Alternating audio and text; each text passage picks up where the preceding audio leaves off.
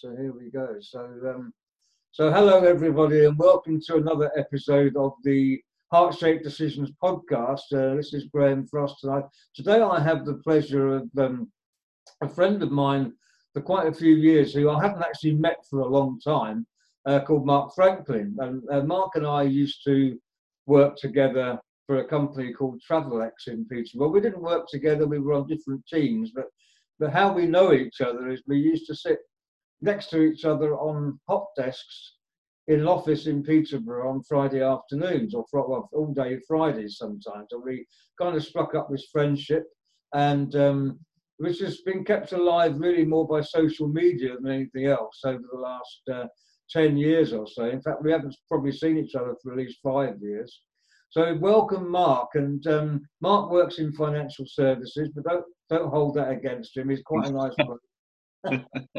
And, so, Mark, would you like to tell us a little bit about yourself and what you get up to? Yeah, sure.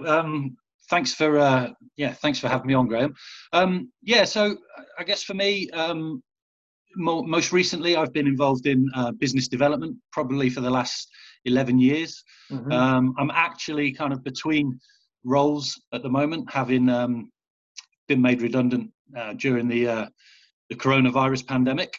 So I've taken a little bit of time out, spent a bit of time with my sort of the younger side of my family, my younger children, which has been lovely. But yeah, up until then, I'd done various roles. I'd worked for Travelex, as you say, where I met your good self. So I was involved in corporate foreign exchange there. I've worked for another company called Fexco, who I left Travelex Western Union to go to, again, working in corporate foreign exchange. And then I had a massive shift, still in payments, but a massive shift into virtual card technology. Worked for an American company called WEX, and was there for 3 years, had 3 really, really successful years there. Mm. Then again, did another sort of divert into another area of payments and worked for a back software company for a time, and then headed back into the virtual card sort of digital payments world with a company called Edenred, where I worked for 2 years up until April this year. Mm.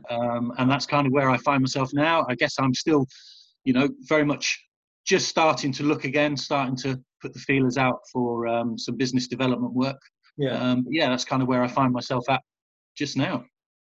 Okay, yeah, well, I think a lot of people are in that situation. I know I've experienced redundancy. I mean, mine was actually voluntary. I didn't have to leave, but back in 2003, after 24 years with the same company, we had what they call a restructure. I think there are people who work in businesses whose sole aim is to restructure that business every single year. Sometimes it's every 6 months. So that some people never actually get any work done because they're so worried that they're going to lose their jobs. And that is my view on these constant restructures. Maybe that's an old-fashioned view, but I don't think those people are particularly helpful to progress. I don't know what your view is on that. I think you've got a really valid point there, Graham.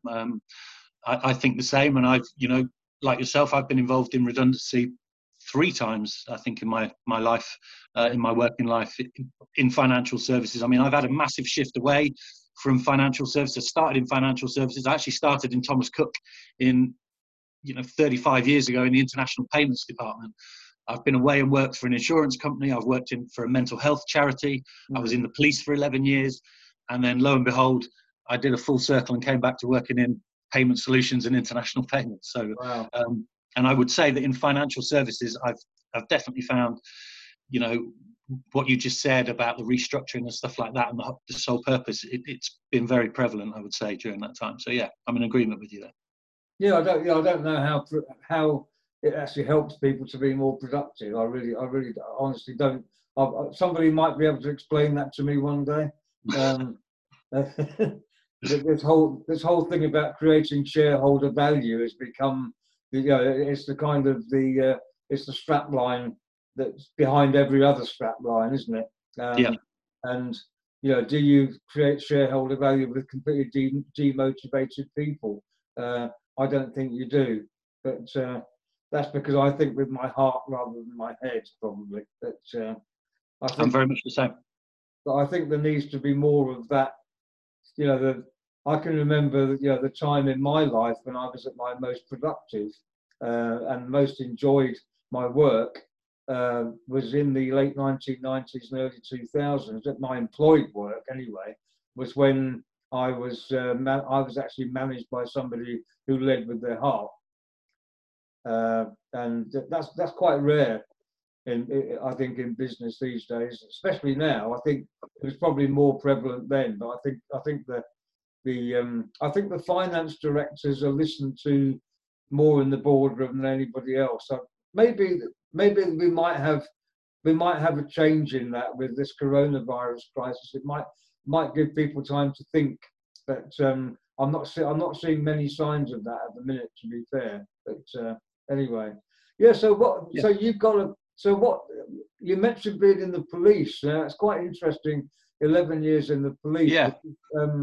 Most people think that when you go into the police, it's a job for life. But I know two people, yourself included, who are probably around about the same age, who've actually been in the police and come out of it.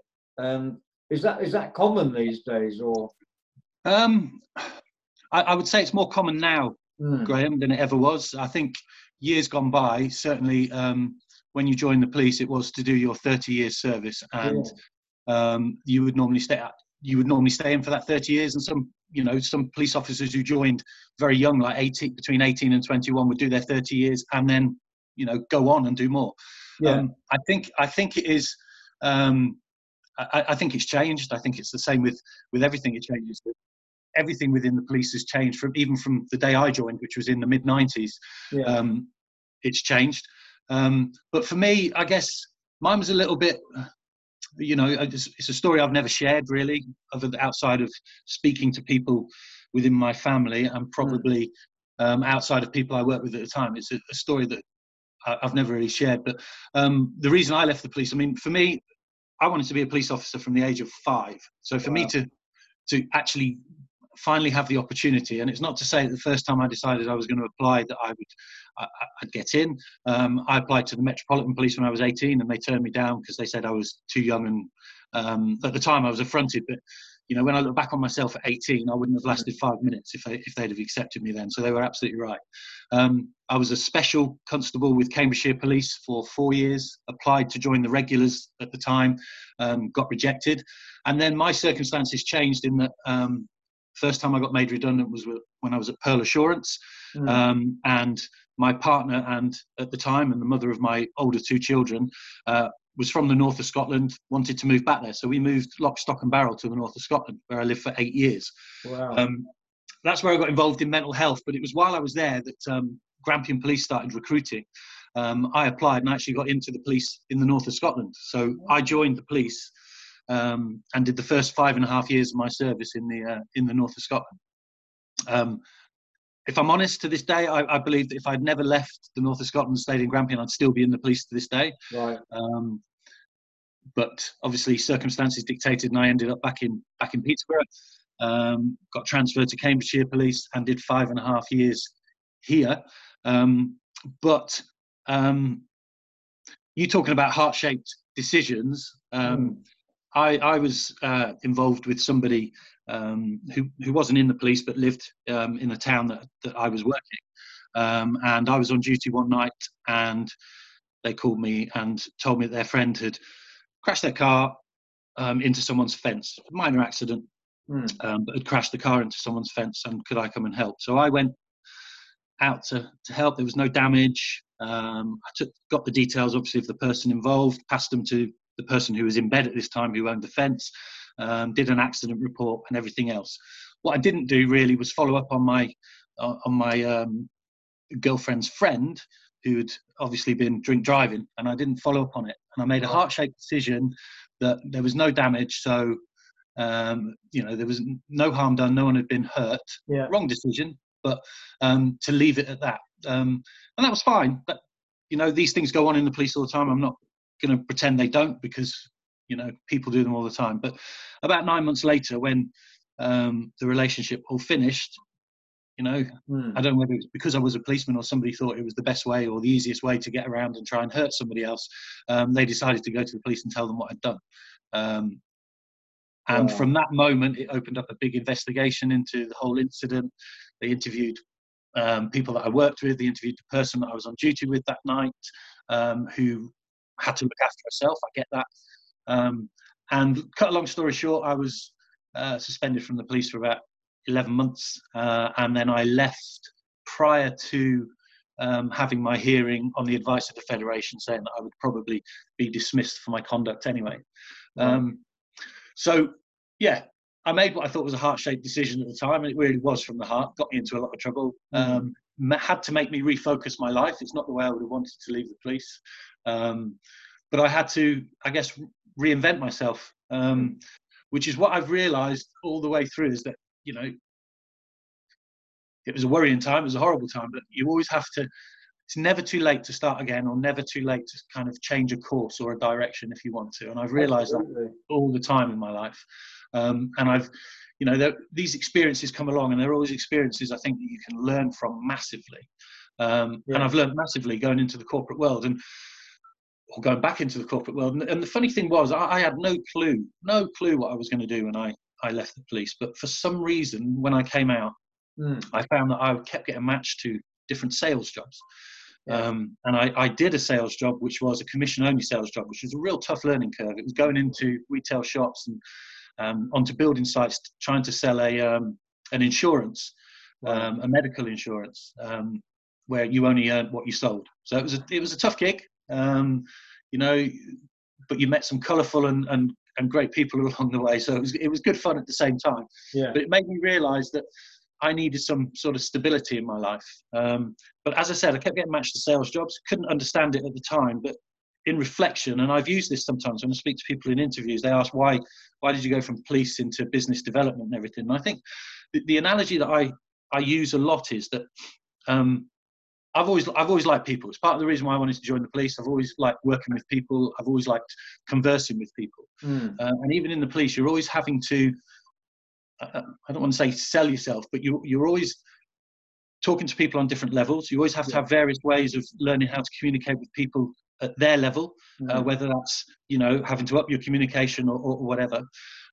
You're always in a situation where you're influencing situations, which is what we do in business development, to try and make people understand that your point of view and what you're talking about is a good way forward. And it transcends over into sales. And I think that's why I've gone into it. That's why I've done well at it. That's why I'm good at what I do, I believe, because I like people. I'm passionate about people. I'm passionate about, you know, sitting in front of people and having conversations. That's what I like. That's what I enjoy doing. So that's kind of how I came to be where I was, and how I came to leave the job that I always wanted to do from when I was a little boy. Wow, well, that's amazing. Yeah, I mean, I fell into what I do, because I, you know, as you probably know a bit about my story, leaving my family behind when I was 17. I went into the hospitality business. You know, I worked behind the bar in a pub for a long time, and then went onto the railway, and I stayed on the railway for 24 years. And after 17 years of working on the trains, serving people food and drink and managing the team, you know, the cabin crew, if you like, on long distance trains, I was asked if I would like to go and work in training and development and help and teach other people to do what I've done. And it was the chief executive of the company that asked me that question. He said, "We'd like you to. I've seen what you do." You know, he said, "I'd like you to become part of this new team we're putting together." And I said, "Does that mean I've got to get up and speak in front of people?" And he said, "Yes." He said, "It does." He said, "But we can give you that skill." He said, "What we can't do," he said, "we can't duplicate your experience." And so he said, will you apply for it? He said, I can't give you the job. He said, will you apply for it when it comes up? So I said, yes. So, I can remember going and I had to do a presentation as part of that interview in 1996, this would have been. And I'd never done a presentation in my life. And I've had my presentation written on a sheet of paper, and I stood up in front of these three people who were the interview panel, and my hands were shaking as I was holding the paper. And somehow, anyway, I managed to get the job. And then I found not only did I enjoy, once I got the hang of what I was doing, not only did I enjoy it, I was good at it. And 2 years later, the company actually hired 50 external managers in, and I was given the job of doing their whole induction program. Wow. And that was like, probably to this day, one of the most satisfying pieces of work I ever did. And I found that, I enjoyed helping other people to get the best out of themselves.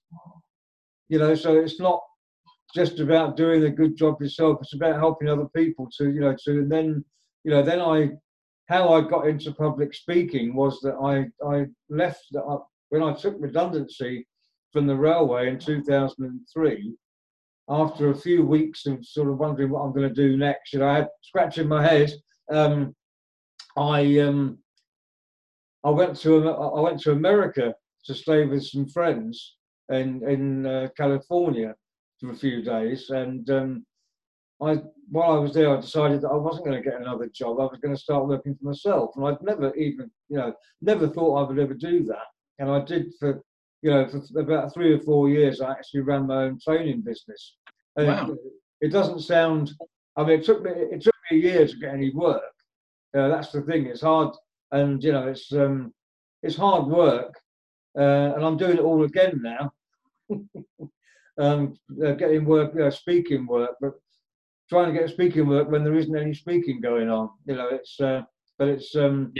I never make life easy for myself. Neither do I, Graham. Neither do I. I don't think, but it's great. I mean, it's great that I've got some fantastic people in my life. That I wouldn't have those people in my life if my life hadn't taken the course that it did. Yeah, totally relate to that. Yeah, and I think all sorts. I mean, I have a face. Are you in my Facebook group? No, I don't think you are. I don't think I am. I'll have to invite you to my Facebook group because I did a Facebook Live in my Facebook group this morning, and it was just really nice to see. I mean, the people that are in my Facebook group are all mainly people that I know. Yeah. And I just did a Facebook Live for them this morning, and it was just like, people at 8 o'clock this morning, people were actually commenting, and I was thinking, oh, this is really nice. I must do this more often. People say, please invite me. Yeah, that'd be great. I'm going to start doing regular Facebook Lives in there. I will definitely invite you to that. And anybody that's listening, if you're connected with me in any way, just send me a message and I'll invite you to the Facebook group, because I'm going to start doing a bit more speaking in there, because it's actually really easy. I just have to hold my phone, and it's amazing how you can communicate now with modern technology. Yeah. There's absolutely no reason not to communicate anymore. People still don't communicate sometimes. Yeah, I agree. Amazing. Yeah. So what would you like to come out of this year for you then, Mark? Where would you like to be by the end of this year? What would you like to be doing? Well, I'd like to be working again properly. Yeah. That's one thing. Yes. It's difficult because obviously I've been doing business development for 11 years and I've been successful in it. So that's the natural progression. I'd like to get back into that because it's what I'm good at. It's what I know. But aside from that, I have a passion for writing, as I've shared with you before, Graham. Yeah. I like to write. I often write things down. I write stuff, experiences, things that have happened to me, and I'd like to sort of, explore that area, put those sort of into some sort of format that becomes a good read, whether it's for anybody else or just for myself. you know, and yeah, I think, you know, bizarrely, I think there's a lot about what's gone on during this pandemic that I'd like to keep post COVID-19, if you know what I mean. There's a lot of things that I think have worked for the better. I think people's thought processes have possibly changed when they've realized, you know, that it's fragile.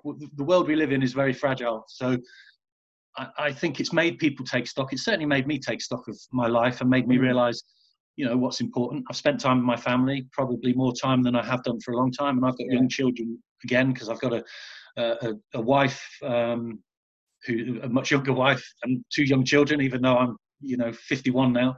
But it's made me appreciate what's important to me. And my wife and my kids are important to me. Yes, I've got to go out and work, and, you know, we all have to work to earn a living to keep a roof over our head and food in our mouths. But it has made me appreciate a much wider area for me. So spending time with my family, doing stuff at home, doing stuff with the kids, stuff that I've really, really enjoyed. I want to make sure that they carry on regardless of what work I get back into. It's making sure that I get that work-life balance completely right. So yeah, I mean, that's where I see myself. Beyond that, you know, I've always had, you mentioned about, which really resonated with me when you were talking about when you got up and somebody asked you to speak and you had to do that presentation and your hands were shaking. I always feel like I've got stuff to talk about and stuff to share, and I'd love to have an opportunity and a platform to do that on. But at the same time, talking in front of, you know, many people frightens the life out of me. And that goes back to an experience I had when I left school, when I was picked to talk to the whole school about what I was going to do when I left school. And I was sat on a big stage and watching all these people come in, and I felt quite relaxed. But the more and more people came in, the more and more nervous I got. And then I realized the scale of what I was doing. I was going to have to stand up and speak in a microphone at the age of 16 to all these other students who knew me and I knew them, all these teachers. I was, you know how tall I am, Graham. I'm 6'5". Yeah. I've been this height since I was 15. So at 16, I was a beanpole, and I was 6'5". But my headmaster at my school was literally about 5'4". And he was introducing me on the microphone. So when I walked up to the microphone was way, way lower than I anticipated it being. I went to try and move the microphone. My hands were shaking that much that I couldn't move it. So I just then bent down to speak, which then created laughter everywhere. My hands were shaking like crazy, as you mentioned. I then put my hands in my pockets thinking that would help, but all it did was make my pockets shake. So I was literally stood with my hands in my pockets shaking, and everyone was in fits of laugh. Needless to say, it was an awful introduction to public speaking. And I fell flat on my face with that one, and it took me a long time to live it down. But those things are the scars and the things that stay with you, and the fears that come back every time you kind of speak in front of somebody. And, you know, it sounds bizarre because I've been in the police and I've been in sales, but I've always been battling with those kind of fears about standing in front of different people and speaking. It's a fear I always want to overcome, but I can never see myself getting rid of all those nerves. So that's something I want to work on as well over the next, you know, the rest of this year. Interesting. I found myself when I was I joined a Toastmasters club. Have you heard of Toastmasters? Yeah, and I've seen that you're involved with them. I'm not anymore, but I would strongly advise anybody who, you know, anybody who wants to learn to be more confident in their public speaking. In fact, it's actually helped me with my confidence generally, because I think if you can get up in front of a group of people and articulate what you want to say, it does help you to become a more confident person. I agree with that. I'm not a confident person naturally at all. I've got no, you know, my default setting, if you like, is absolutely zero self-confidence. Because of my upbringing and, you know, being basically brought up to believe that I wasn't worth very much. You know, that was what I really took from my upbringing, that I was pretty worthless, you know.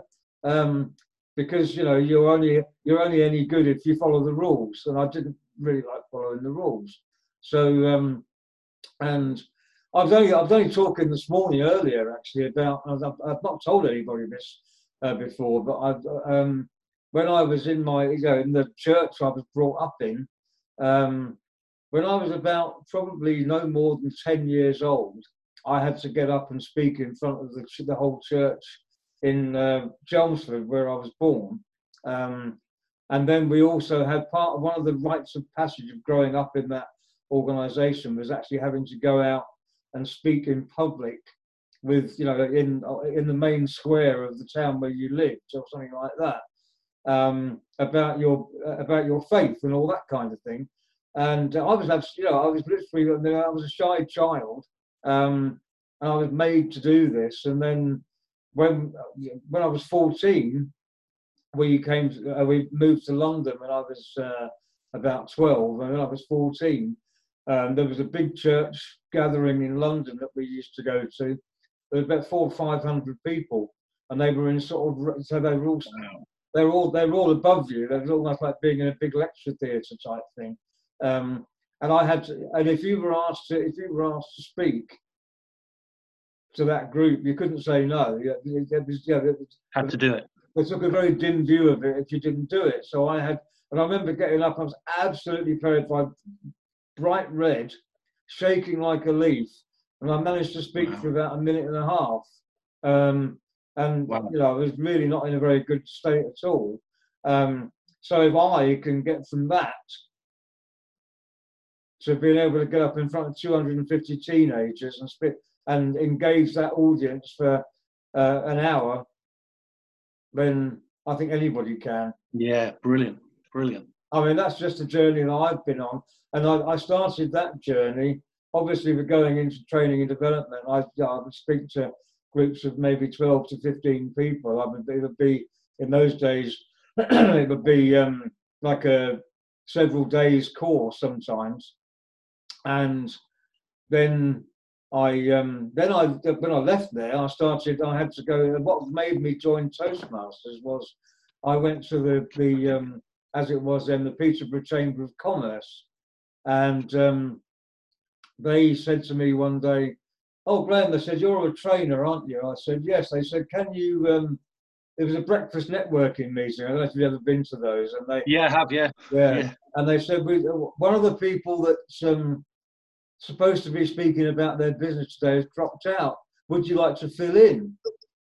And even though I was quite competent to get up and deliver training, the idea of actually getting up and speaking about myself, and the little voice, that little voice in your head that you have that tells you can't do things. Yeah, we all have one. Most people do. The little voice in my head said, "No, you can't do that because you haven't prepared anything." So what came out of my mouth was, "Oh no, I'm sorry, I can't do that. I haven't prepared anything." And so I then went and sat with all the other people having breakfast and did my introduction and watched 3 other people do their 10-minute presentations, while thinking to myself, well, I could have done at least as well as that. And I was talking to a lady who I knew there afterwards, and she worked for an organisation which sadly no longer exists, called Business Link, and which it was a government funded organisation that used to help people to start their own businesses and all that kind of thing. And that got done away with in the first round of austerity back in 2010. And she said, "You need to go to Toastmasters." And I said, "What's Toastmasters got to do with anything?" Because I'd never heard of it. Because it's a very unfortunate brand name in the UK. It's an American organisation, but I did actually go along to Toastmasters Club in Peterborough called Anglia Communicators, which still exists. And in normal times they meet at the Orton Hall Hotel. And I went along to that, and I was a member for 14 years, and wow, got a lot out of it. Put a lot, I got quite involved with the whole organisation of it all. But no, I would not be the confident speaker that I am now if I hadn't joined Toastmasters. And I would advise anybody who wants to improve their, to overcome those sort of barriers that you've got in your head, because most people do. I mean, they say that people 80% of people are more afraid of public speaking than they are of dying. Apparently, that's a statistic I've heard. You know, people would actually rather die than get up and do a presentation. Oh yeah, well, I remember when I was in Toastmasters, we used to have people that would come along, and they would, you know, they would take them 3 or 4 meetings even to get up and introduce themselves. They were terrified of. I was never that scared. But you know, I mean, people, you know, that they would have their own reasons for being, of course, speaking. You know, that's worth bearing in mind, Graham. Somewhere. So yeah, sorry, I'm doing far too much talking here, but they're actually they are still doing meetings online, but you know, it's like everything's gone on to Zoom. I mean, here we are on Zoom ourselves. So yeah, absolutely, yeah, and that seems to be my communication tool at the moment. It's everything. Yeah, I think it is me. I mean, I've done one or two things on Microsoft Teams, but mostly I've done, mostly it's been Zoom. And when, you know, nowadays when people, it's actually quite unusual for somebody to say, shall we have a chat on the phone? Yeah, very true. It is very unusual. But it is nice to be able to see people. Yeah, I agree. I'm quite a visual person, so it's nice to be able to see people. So yeah. Well, Mark, thank you so much for sharing a bit of your story with us, and it's been I've really loved talking to you, and I hope, you know, people will you know, when I'll put this out. I've got a few episodes in the tank, so I'll probably put it out in 2 or 3 weeks' time. Yeah, no problem. I'll let you know when. So if anybody wants to get in contact with you, what's the best way to contact you?